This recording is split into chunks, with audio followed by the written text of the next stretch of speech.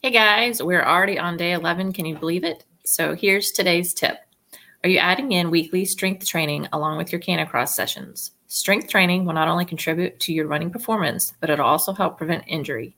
A good guideline is to strength train 1 to 2 times a week for a total of 30 to 60 minutes.